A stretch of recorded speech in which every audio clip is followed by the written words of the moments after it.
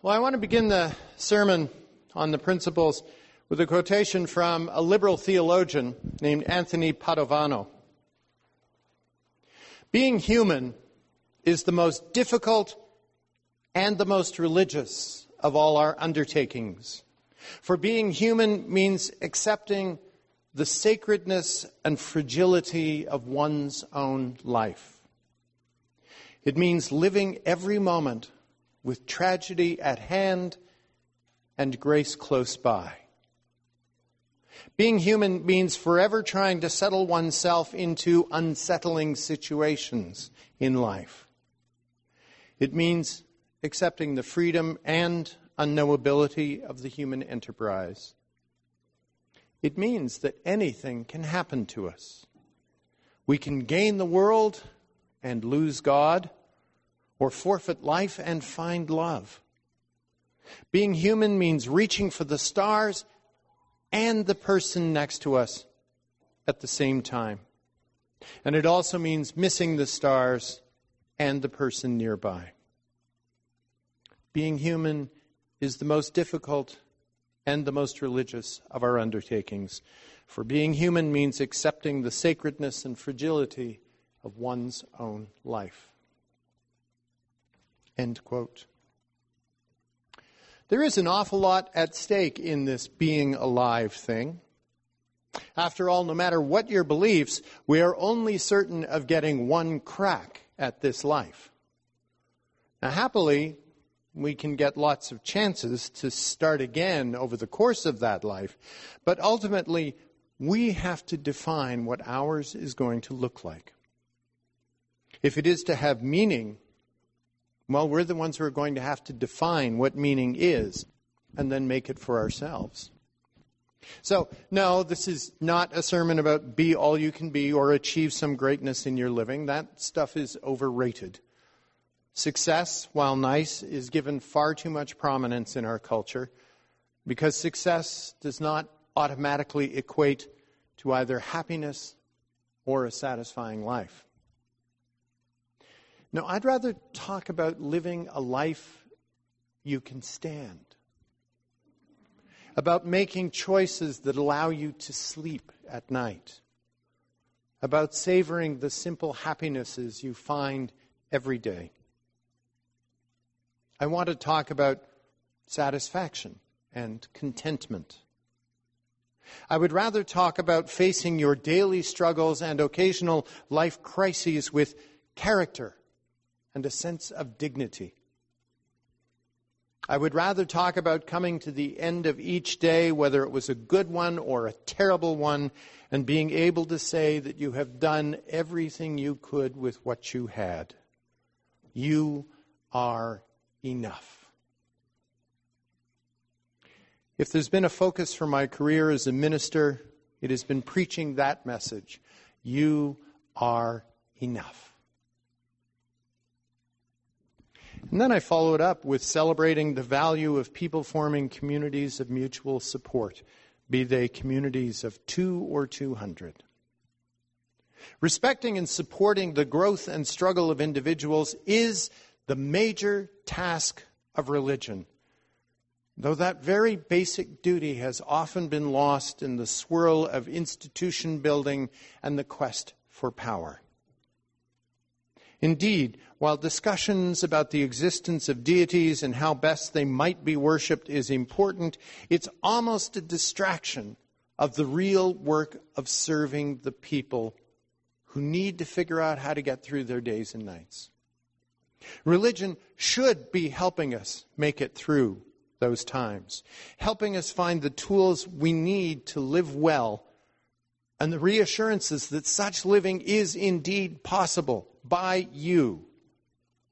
And a rich spiritual and moral life can be had simply by being encouraged to figure it out for yourself, not by dictating the proper way to be spiritual, the proper moral positions to hold, the proper way to bow down.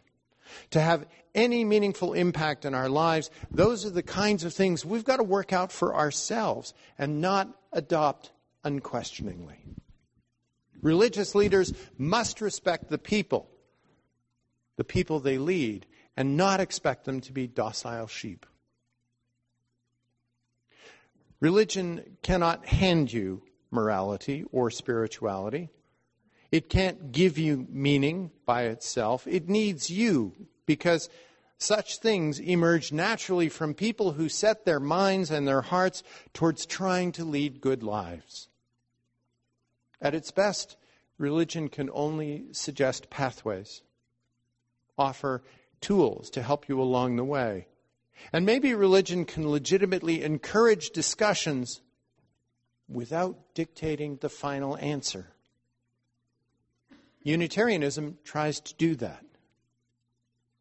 But when religions try to control conversations and shut down questions, that's when they begin to lose their way. And Unitarianism tries very hard to avoid that trap. Despite all the priests and the imams and the rabbis and the pastors and the gurus, the work of religion is yours to do. Not me, it's yours to do. As Padovano says, being human is the most difficult and the most religious of our undertakings, for being human means accepting the sacredness and fragility of our own life. And only you can do that. The only religion, really, is personal religion. The religion inside of you. Religion is an impulse, I believe, that's buried deeply inside the human psyche, the human heart, the human soul, whichever you prefer. It is a drive to find or create stories that explain the mysteries of life. It is what we use to make sense of the things we cannot understand, how we tie it all together. And that's what the Latin root of the word religion means. It's a verb that means tie together or bind up. Now, you may choose to use the word religious or not. That's fine. It's a word that works for me. But the work of making moral sense of your word stems from that impulse inside of you, however you choose to call it. Each of us makes the decisions about which stories are going to be the most impactful on our worldview. Some of us will choose stories that are science and fact-based. Others, stories that are more romantic. Some stories are shaped by myth or the natural world or deeply seated emotional impulses. Some stories are there because we want them to be true. Some are given to us by parents and honored elders. The stories that shape that worldview are the ones that strike the chord in our deepest beings. Only you get to say which ones matter most to you. Sadly, sometimes we find ourselves keeping those most significant stories buried. We have to pretend that our stories don't really matter while trying to fit in by using other people's more acceptable stories, stories that have been forced upon us. Look at the damage done to women, to LGBTQ2 people, to the enslaved and the oppressed of all kinds who were forced to live with their own stories hidden. To me, that's a definition of misery and frustration. We need to live by our own stories, and that's why I chose to become a Unitarian about 40 years ago. I found in this community a place where my personal religion was accepted and honored by others who only asked that I respect and honor theirs. That seemed like a pretty good deal. Still does. I don't believe religion is about saving souls in some other life. Again, I say that the job of religion, especially Unitarian Universalism, is about getting through this life with a sense of worth and dignity, with a belief that we have lived well and made the best moral and ethical choices we could at the time. Unitarianism and Universalism both were religions born in the Protestant Reformation. They were founded by people who were rejecting the stories that they were being ordered to believe and ordered to practice. It's no different today, except that fewer new arrivals in our communities come burdened with old dogmas. Today we find more people who are simply trying to learn what religion is for the first time and then are willing to do their own spiritual and moral work. But one way to describe 500 years of our history could be as a journey out from under the weight of doctrine and a rejection of the single, one-size-fits-all religious story. Using the tools of rationalism and tolerance, combining them with a passion for freedom and religious thought, Unitarians and Universalists moved increasingly to a theology of the individual. It was a humanistic theology that suggested, and this was radical and scary at the time, suggested that we human beings, we simple individual creatures have the abilities and the skills and the moral capacity to make our own difficult decisions. We were not the puppets of some divinity who were idly waiting for that divinity to decide our fates. Now, for some of us, a divinity still has a place in our stories, and for others, not so much. Some build their personal views on the structures of Christianity. Others choose different foundations. That's okay. It is we who get to decide our beliefs in this church. It is we who decide whether we believe in heaven or hell. It is we who get to make the 1,000 moral decisions that still exist within the larger boundaries of social norms. There was a Unitarian Universalist advertising slogan about 20 years ago that I've always rather liked. The banner read, "Unitarian Universalism, a religion that puts its faith in you." Now, two challenges to Unitarianism have typically arisen from all of this independence and humanism. First, it's been chronically hard to define what a Unitarian is. Second, it can be a challenge to build a sense of community when there is such a great diversity of opinion. Now, I'm going to deal with this second point in a subsequent service in this month when I discuss vision. So, back to that first question of what the heck is a Unitarian anyway? Our critics have often accused us of believing in anything and standing for nothing. It's a criticism that comes from a position that a creed has to be believed and followed and certain rules must be accepted. It's a position, in my view, that lacks respect for the people and loses sight of the basic job that religion is supposed to serve us and not the other way around. And in fact, the statement that we don't believe in anything is simply not true. We're all believers. We just don't all believe the same things. Nor does our religion require us to believe the same things. As one of our earliest Transylvanian Unitarian ministers proclaimed, we need not think alike to love alike. Still, back in the 1980s, when I was just becoming involved in the church, there was a push to develop a new statement that spoke to who we are, that gave us some sense of identity.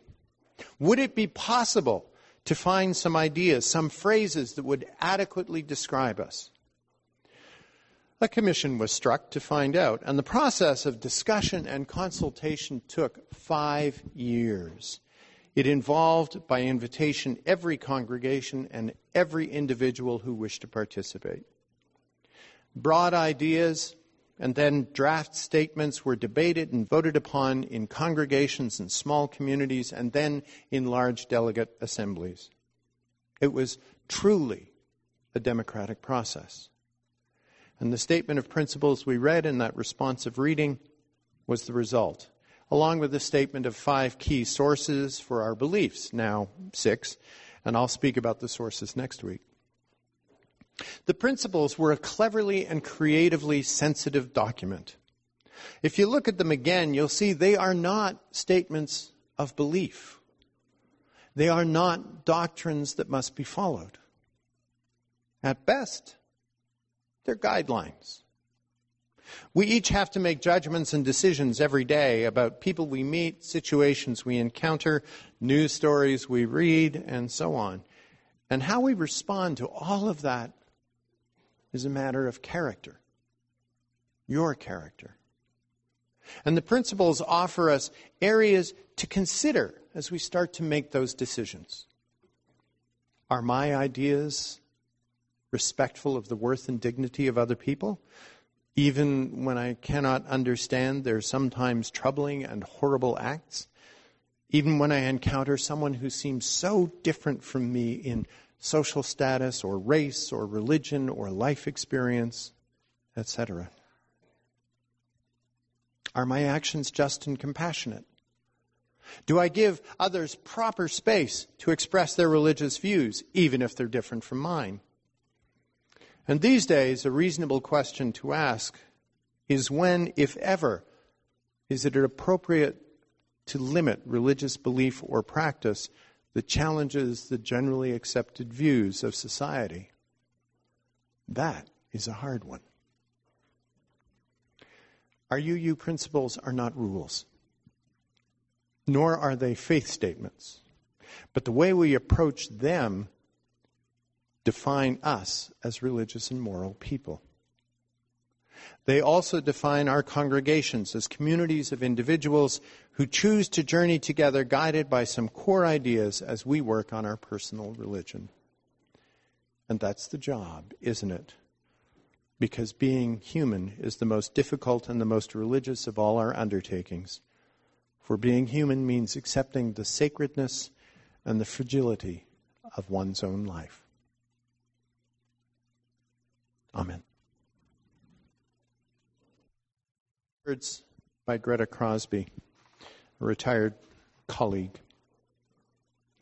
If I could give you one key and one key only to a more abundant life, I would give you a sense of your own worth, an unshakable sense of your own dignity as one grounded in the source of the cosmic dance, as one who plays a unique part in the unfolding story of the world.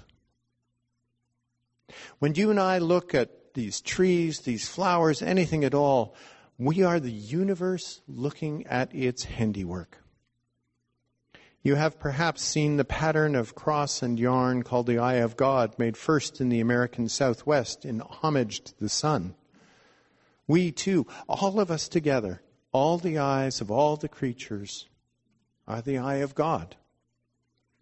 That's why we need each other. Our many ways of seeing that together we may rejoice and see clearly and find the many keys to abundant life. Once we are sure of our own innate worth, something that cannot be taken from us, we no longer need to prove it in the elaborate ways so often damaging to others and to ourselves. Once secure in our own dignity, we no longer need someone to hurt, whole classes of people to despise. Secure in the sense of our own worth, we can rejoice in the worth of others and love out of fullness instead of inner emptiness that eats others alive. So let us affirm one another as unique and irreplaceable persons.